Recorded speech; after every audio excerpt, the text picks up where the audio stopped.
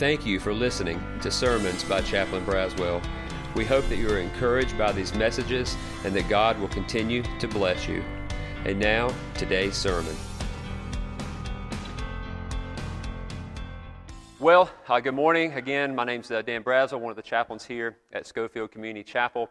If you have your Bibles, I hope that you do. I invite you to turn to Daniel chapter 4 as we continue. I believe this is the fifth Sunday we've been in the series 10X, Courageous Living as Faithful Strangers. That is, as we go through the book of Daniel, we know that Daniel is a Babylonian captive.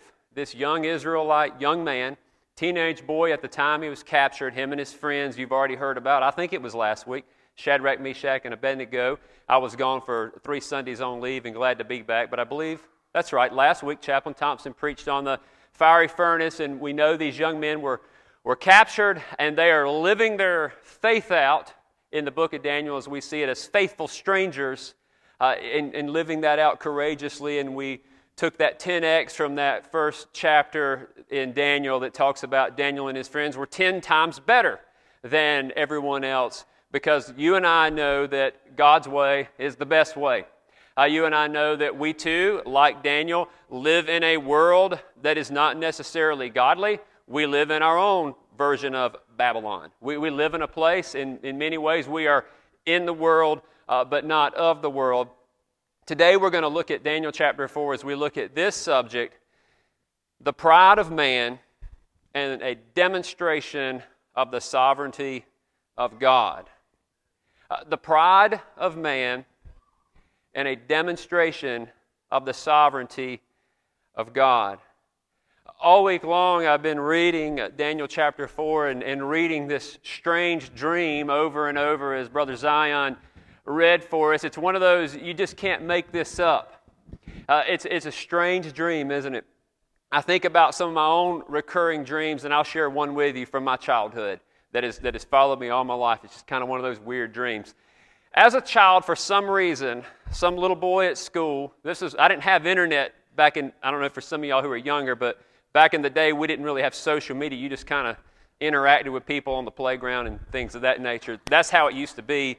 For some of y'all, I know it blows your mind, but that's what we had to do, and you called a house phone to talk to your friends and organize things. But anyway, as I called people on the phone or talked to kids at the playground, this one kid, he told me, he said, if you have a dream that you're falling, and if you hit the ground in the dream, you're going to die. Well, that freaked me out. I was like, I don't know, I would overthink things, and I said, man, I hope that doesn't happen. And sure enough, I started to have this dream that I was falling. And every time I would wake up, and I was like, oh, thank the Lord. You know, I wasn't even saved yet. I was 8 years old. You know, it's a little sinner 8-year-old praying that I didn't, I wanted to escape the judgment to come by not dying in my sleep because I fell in my sleep. Well, sure enough, as I got older, I kept having this dream. And by the time I got to be 10, 11, 12 years old, I distinctly remember, and Daniel chapter 4 brought all this back to me for some reason, that eventually I did land at the bottom in my dream. And guess what? I'm still here. So apparently, I don't know who that kid was, but he was wrong, wasn't he? So I was like, I fell a long ways, I landed, and I'm good to go. You can't make that stuff up, right? You can't make that up. That happened. You can't make this up. What a strange dream that King Nebuchadnezzar has. We're going to focus a lot on King Nebuchadnezzar in this passage. However, I want to remind you from the get-go that the star of this passage is not King Nebuchadnezzar. It's not Daniel, as in the entire book of Daniel. The focal point is God himself and the fact that he is in control and he is taking care of his people. With that said, I believe there's some lessons that we'll learn today as we look through Daniel chapter 4. This mighty king, right, King Nebuchadnezzar, which, by the way, by the time we get to Daniel chapter 4, the best we can tell, this is not right after Daniel chapter 3. This could be as late as 25 plus years after Daniel chapter 3. This is towards the end of King Nebuchadnezzar's reign. This is, by this time, Daniel's 40, 50 years old. This is not young man Daniel at this point. He's been warned in a dream that he'd be eating grass with the animals, which we heard already, unless he changes his prideful, his sinful ways. In chapel and in Bible study, and as Christians, you and I spend a lot of time often talking about God being with you in the storms, and rightly we should. We talk a lot about God being with us during times of turmoil, during times of hardship. But it's interesting in this story that the focus changes not from times of turmoil or hardship or struggle, but what about God during the times of success? You see, King Nebuchadnezzar, look at verse number 1 with me in Daniel chapter 4. Here's what he says. He says, King Nebuchadnezzar, to all peoples, nations, and languages that dwell in all the earth, peace be multiplied to you. This is Nebuchadnezzar's way of sending out a post, sending out a tweet. Who is this to? This is to lottie-dottie everybody. He is letting everyone know about this testimony that he has. And here's what he says in verse 2.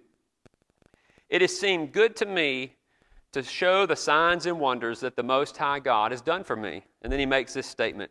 How great are his signs? How mighty his wonders? His kingdom is an everlasting kingdom, and his dominion endures from generation to generation. Now remember, Nebuchadnezzar was not a follower of the Lord throughout his life. This language sounds a lot like he's heard Daniel say some things like that. I can only guess at this point. And here's what he says about his story. I, Nebuchadnezzar, verse 4, was at ease in my house and prospering in my palace. I saw a dream that made me afraid.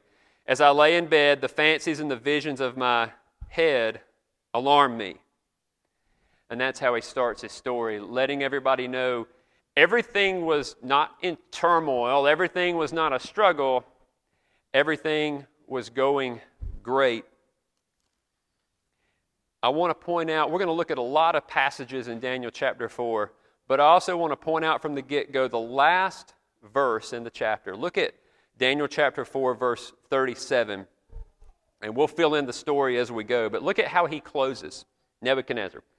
Now I, Nebuchadnezzar, praise and extol and honor the King of heaven, for all his works are right, and his ways are just, and those who walk in pride he is able to humble. This is a classic story that we've seen time and time again of pride goes before the fall. It is a picture of pride, it is a picture of haughtiness, where someone thought they were untouchable and unstoppable, and they found out that they were not. You probably remember the story of Napoleon Bonaparte, who made no mistake. What he wanted to do was conquer the world, conquer Europe, right? In 1815, after he was at war for 20 years, on the morning of, you probably remember the story of the Battle of Waterloo, he said this to his head commander. He shared his strategy, and he said this, and I quote, Napoleon said about the Battle of Waterloo, at the end of the day, England will be at the feet of France. Anybody remember that? And Wellington will be the prisoner of Napoleon. And his officer responded, we must not forget that man proposes and God disposes. Napoleon responded, no. I want you to understand, Napoleon proposes and Napoleon disposes. But guess what happened at the Battle of Waterloo? A lot of rain, a lot of hail, a lot of bad weather, kind of messed up some plans. The troops of Napoleon's could not maneuver as planned, and guess what? That night, Napoleon was a prisoner of Wellington, and France was at the feet of England. We all know stories of this type of this idea of pride, this idea of I'm untouchable, I can do no wrong, nothing can happen to me. Nebuchadnezzar was a successful man. Well, let's go back and read a little bit more about Nebuchadnezzar in Daniel chapter 4. I want you to go back to chapter 4, of course, verse number 6. And let's pick up where we left off. He lets him know he has a dream. He's frightened about it. So here's what he does. Verse 6. I made a decree that all the wise men of Babylon should be brought before me. By the way, this should be a theme, right? Does this sound familiar from some other chapters we've already read? He does the same thing. He says, make known to me the interpretation of the dream. Verse 7, he calls the magicians, the enchanters, the Chaldeans, the astrologers. I told them the dream, but they could not make known to me its interpretation. At last, once again, right, Daniel came in before him, he who is named Belteshazzar, after the name of my God, and in whom is the spirit of the holy gods. And I told him the dream. Verse 9, O Belteshazzar, that's Daniel, king of the magicians, because I know that the spirit of the holy gods is in you, and no mystery is too difficult. Tell me the visions of my dream that I saw and their interpretation. The visions of my head as I lay in bed were these. And then he reads the dream. He shares the dream that we just read earlier about this tree that's cut down to the root. And Daniel interprets the dream. And what does Daniel say is the interpretation of the dream down in verse number 19? Daniel lets Nebuchadnezzar know that the tree is you, O great king. You are the tree that grew and became strong. It says in verse 20, actually, if you look at it. You are the tree that became strong so that its top reached the heavens. Verse 21, the leaves were beautiful and the fruit abundant, and in which was food for all, and the birds and the beasts of the field ate it. It's you who have grown strong, king. See what I'm saying? He's successful. Things are going great.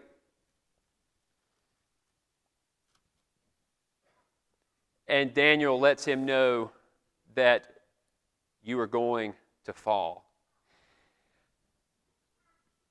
Dealing with the success, the pride of man, and a demonstration of the sovereignty of God. I think in this story, there's a few lessons we can learn.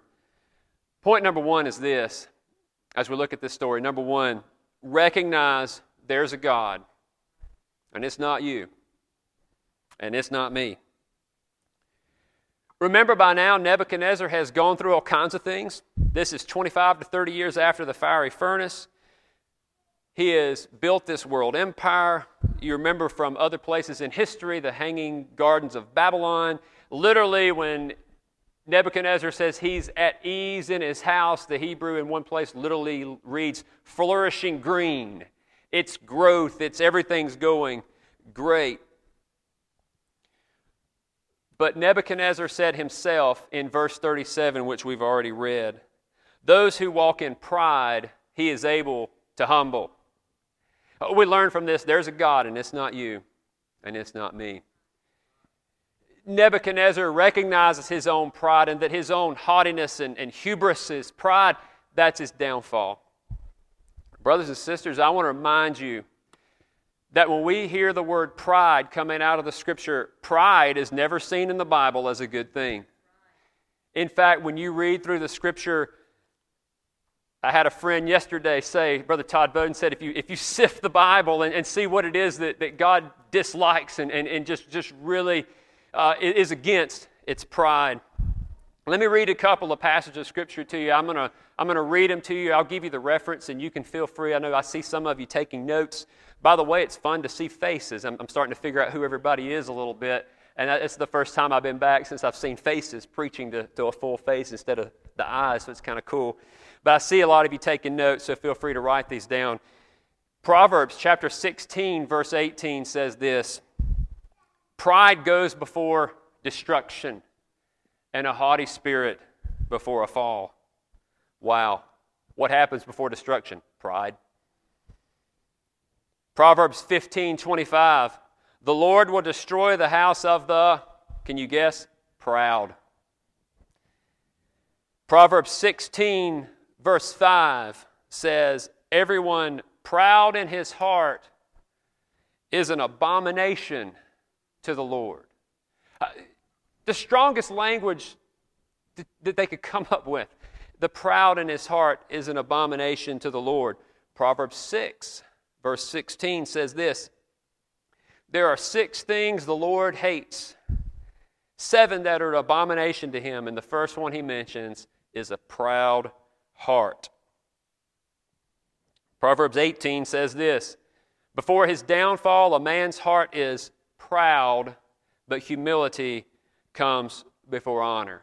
Nebuchadnezzar learns in this story as he is abased, as he is humbled, as he is literally made like an animal, that there's a God and it's not him, even though he was, quote, successful. Isaiah, the prophet Isaiah said it this way, if you want to write this down, Isaiah 2:17, I'll read it to you. The haughtiness of man shall be humbled, and the lofty pride of men shall be brought low, and the Lord alone will be exalted in that day. Keep in mind, big picture of the book of Daniel, one of the points of it is that there's coming a day when God's kingdom's going to rule. God's kingdom's going to reign. We're going to get to that as we get, especially towards the latter half of the book. But be reminded that the Lord will be exalted when things are all said and done. American theologian Jonathan Edwards, he said this about pride. He said, pride is the main door by which the devil comes into the hearts of those who are zealous for the advancement of Christ.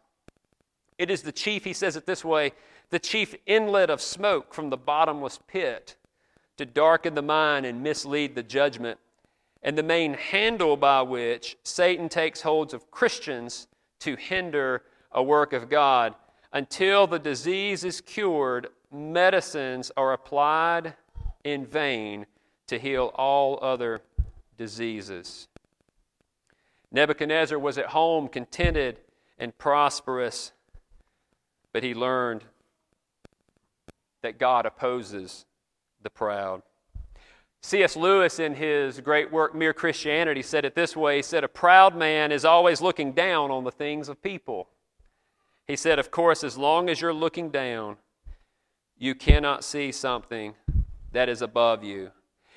As I think about this story, as I think about this man who was high and lifted up and had everything going his way, and then makes his statement, which we'll look at in just a moment, about how great things were, I almost hear Galatians chapter 6 sort of whispering in our ear. Galatians chapter 6 that says, do not be deceived. God is not mocked. For whatever one sows, that will he also reap. Lesson number one, I think, from this story for you and for me is that there's a God, and it's not you, and it's not me. And time again in the Bible, it warns us against having this pride, this idea of I need to be puffed up, me. There's a God. It's not you, and it's not me. Well, we're going to continue to read in Daniel chapter 4. I want to share with you the second lesson is this, number 2. Repent of sin and do what is right. Repent of sin and do what is right.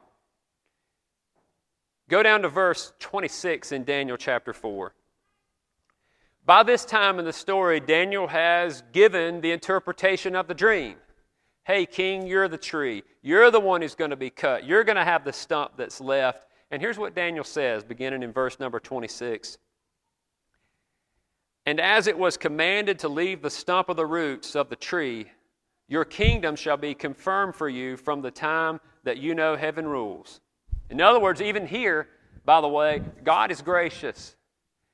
You say, oh, I recognize my sin. I recognize my pride. Well, here's even some grace of God here. But look at what Daniel's answer is to him. Therefore, when you're reading the Bible, this is cliche, but if you see a therefore, you should know what it's there for. Daniel gives, hey, God's going to judge you. Therefore, here's the so what for King Nebuchadnezzar, verse 27. Let my counsel be acceptable to you. 2 things. Break off your sins by, number 1, practicing righteousness.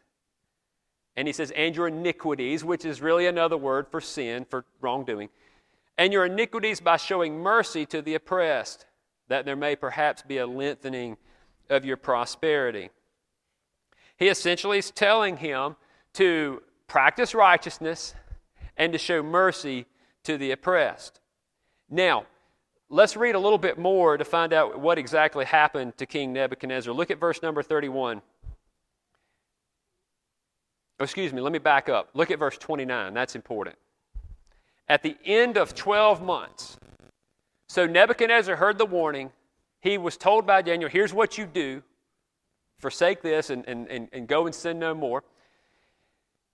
And here's what he says in verse 30. After he's walking on the roof of his palace, he says this, is this not great Babylon? Look at how he says it. Which I have built by my mighty power as a royal residence and for the glory of my majesty. You hear the self-centeredness. Well, what happened? The dream was had by Nebuchadnezzar. Daniel interprets the dream, and about 12 months later, he makes this statement while walking on his roof, and then the dream is fulfilled in verse 31. It says, while the words were still in the king's mouth, there came a voice from heaven. O King Nebuchadnezzar, to you it is spoken, the kingdom has departed. What happens? You'll be driven from among men, and your dwelling shall be with the beasts of the field. And you'll be made to eat grass like an ox, and 7 periods of time will pass over you until you know that the Most High rules the kingdom of men and gives it to whom He will. And then verse 33 simply shares with us, it happened. The word was fulfilled. He was driven among men. He did eat grass like an ox. His body was wet with dew of heaven, listen to this, until his hair grew as long as eagle's feathers, and his nails were like birds' claws.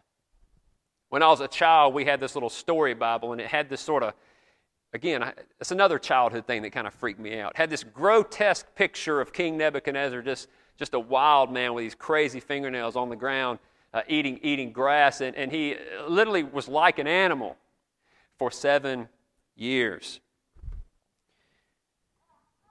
We all can think of people who have fallen, can't we? We see it all the time. I did a little bit of research, and I don't even have to pull up a name. You can think of people in our circles, in military circles, of senior leaders who have fallen, who were high and lifted up. You can think of sports stars who were role models for many and who were great in their area of athleticism. However, they had a great moral failure. You can think of politicians on any side of the aisle you choose. I don't care if it's right, left, in the middle. You can find people who have fallen, who have sinned, who had made this lofty area, who have fallen. Entertainment stars, that one's easy to jab at because I go, oh, all those horrible people in Hollywood. But then, I hate to say it, pastors, Christian leaders. The lesson for us in number 2 is not just recognize that there's a God and to humble ourselves, but number 2 is to repent of sin and do what is right. I can't help but think of the story of Jesus and the woman at the well. Remember what Jesus told her in that great story. There's no accusers, right? Everybody put down the stone because Jesus made that great statement. Let he who's without sin cast the first stone. What an awesome picture. Everybody leaves, and Jesus says, neither do I accuse you. But what'd he say? Go and sin no more. One of the lessons here, and one of the things that Daniel was trying to teach, is that Nebuchadnezzar, repent of your sin by doing what is right. In other words, by practicing righteousness is what he says in the passage. And then show mercy to the oppressed. It's interesting, I think there's a pattern there. When you and I are prideful, and when our focus is how much can I get, how great can I be, you know what's going to happen? I'm going to quit caring about everybody else around me. One of the antidotes for that is to show mercy to the oppressed. God, if He blesses you, and if God blesses me, it is in part because He wants us to be a blessing to other people. When I served at Walter Reed National Military Medical Center, the hospital there, I get to talk to the different groups and things in different fields of medicine. And the psychology world came out a few years ago with the latest and greatest study. And you know what they found out? The latest and greatest study from at least a few years ago said that people who have behavioral health issues or psychological issues, if they will focus and try to help other people, it'll be a blessing to them. And I thought, wow, Jesus told us that thousands of years ago. It is more blessed to give than receive. Daniel is just simply giving out that principle here. One of the lessons for you and for me is to be a blessing to other people. That is sort of an antidote. If you were to say, take a prescription, okay, I'm repenting of my pride, now what do I do? Well, serve the Lord, serve other people. I could promise that the spiritual principle is that you and I, that'll help keep our pride in check. Because then we're not just about what I'm doing. I'm saying, God, what is it you want me to do? How do I serve you in this world? Some of you are familiar with the great work of George Mueller, perhaps.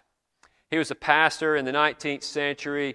He was at one point in his life, he was a wealthy man, but he chose to give his wealth away. And you can read his autobiography, and he has these incredible stories in there. For example, there's a moment where he had an orphanage, and he was a blessing to many, many children who came through this orphanage. And one of the stories is that he just trusted God for everything in this incredible way.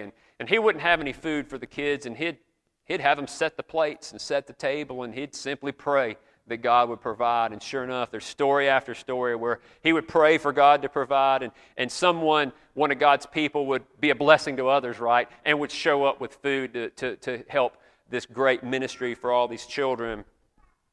Well, somebody asked him one time, what is the secret to all this success? What is the secret to this sort of victorious Christian life? What is the secret to how you've been so blessed? And here's what George Mueller said. He said it this way. He said, it was the day that I died that I utterly died. And it says he said it this way. I died to George Mueller. His opinions, his preferences, his taste, and his will. I died to the world, its approval or its censure. I died to approval or blame, even of my brethren and friends. Since then, I've studied only to show myself approved unto God. Until you and I die to self, we will not have everything that God has in store for us. One of the lessons we see from this story is, as we examine our own hearts, and I hope as we've been looking at this passage this morning, I know when I look at it, it causes me to examine my life. I hope we're able to say, God, see if there be any wicked way in me, as the psalmist says. Where are those areas of pride where I need to be humbled, repent, and practice righteousness, practice living, serving God, and being a blessing to others? But then the third lesson is this. The third lesson is simply giving honor and praise to God. Give honor and praise to God. Remember, this is the same Nebuchadnezzar who built a statue for everybody to worship of him last week in Daniel chapter 3 as we studied that. This is the same Nebuchadnezzar who just in a moment's notice would just have people killed. We look at him and go, oh, he's a bad man. But one of the lessons that God is teaching us in this, and what he's trying to say throughout the entire book of Daniel, I believe, is that God is on his throne. God is sovereign. God is in control. Go back and look at Daniel chapter 4, verse number 3, how Nebuchadnezzar starts his passage. He says, how great are his signs, how mighty his wonders. His kingdom is an everlasting kingdom, and his dominion endures from generation to generation. Now look at Daniel 4, verse 34. This is his answer at the end. At the end of days, I, Nebuchadnezzar, lifted my eyes to heaven. This is after the 7 years, by the way. My reason returned to me, and I blessed the Most High, and praised and honored him who lives forever. And he makes a statement again. His, that is God's, dominion is an everlasting dominion. His kingdom endures from generation to generation. All the inhabitants of the earth are counted as nothing. He does according to his will among the host of heaven, and among the inhabitants of the earth. And none can stay his hand or say to him, what have you done?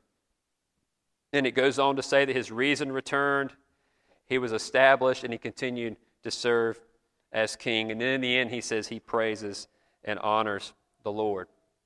As I was studying, it was interesting to read one of the great theological questions of this passage was Nebuchadnezzar truly a convert to God? There are conservative, I believe, Bible-believing scholars who are split on this issue. And I would read what one man of God said, and I'd read and go, oh, that kind of makes sense. Maybe he was a true follower of God. I'd come over here and I would read, and this guy, I would read and I go, maybe he's right. Maybe he's not a follower of God. I'm going to declare to you this day, I don't know. But here's what I'll say. I think the more important question is, are you and I going to live our life in honor and praise to God? My hope and prayer is that, although that's interesting to talk about, where did Nebuchadnezzar fall ultimately, the greater question is, where do you and I fall? Will we think about our own lives and our own pride? Are we to the point when we repent of our sins and we say we're going to devote our lives to one, and we can honestly say, not just with our lips, but with our lives, that His dominion is an everlasting dominion? Are you and I living our life to understand, we live in this world, but our ultimately citizenship is heaven. Our ultimate home is God's kingdom. And are we conducting our lives in a way that the world can see that, and through that the world can know that there's a Savior, and His name is Jesus Christ? God is in charge. I hope and pray that as we think about Daniel chapter 4 and these lessons, is that you and I understand God is in charge, not us, and He calls us to serve Him and to serve His kingdom as we worship and we honor Him. Let's pray. God, my prayer is that we say with our lips and believe in our hearts that Your kingdom is an everlasting kingdom, that we recognize that You are on the throne. We recognize as we think through all of Scripture that one day every knee will bow and every tongue confess that Jesus Christ is Lord. God, I pray that as we go about our week this week, as we sing our final song of praise, I pray that You would spark in our hearts, that You would convict us of any pride that we have, that You would give us Your Holy Spirit and Your grace to turn from our sin and to serve and to live our lives for You. I pray, God, for those who may be here and have never trusted Jesus Christ for salvation. I pray that Your Holy Spirit would convict them and help them to see their need for Jesus Christ, who died on the cross and 3 days later rose again, so that whoever believes in Him will not perish but have everlasting life. Heavenly Father, be with us as we serve You in Your kingdom, the everlasting kingdom, the only true kingdom. And it's in Jesus' name we pray. Amen.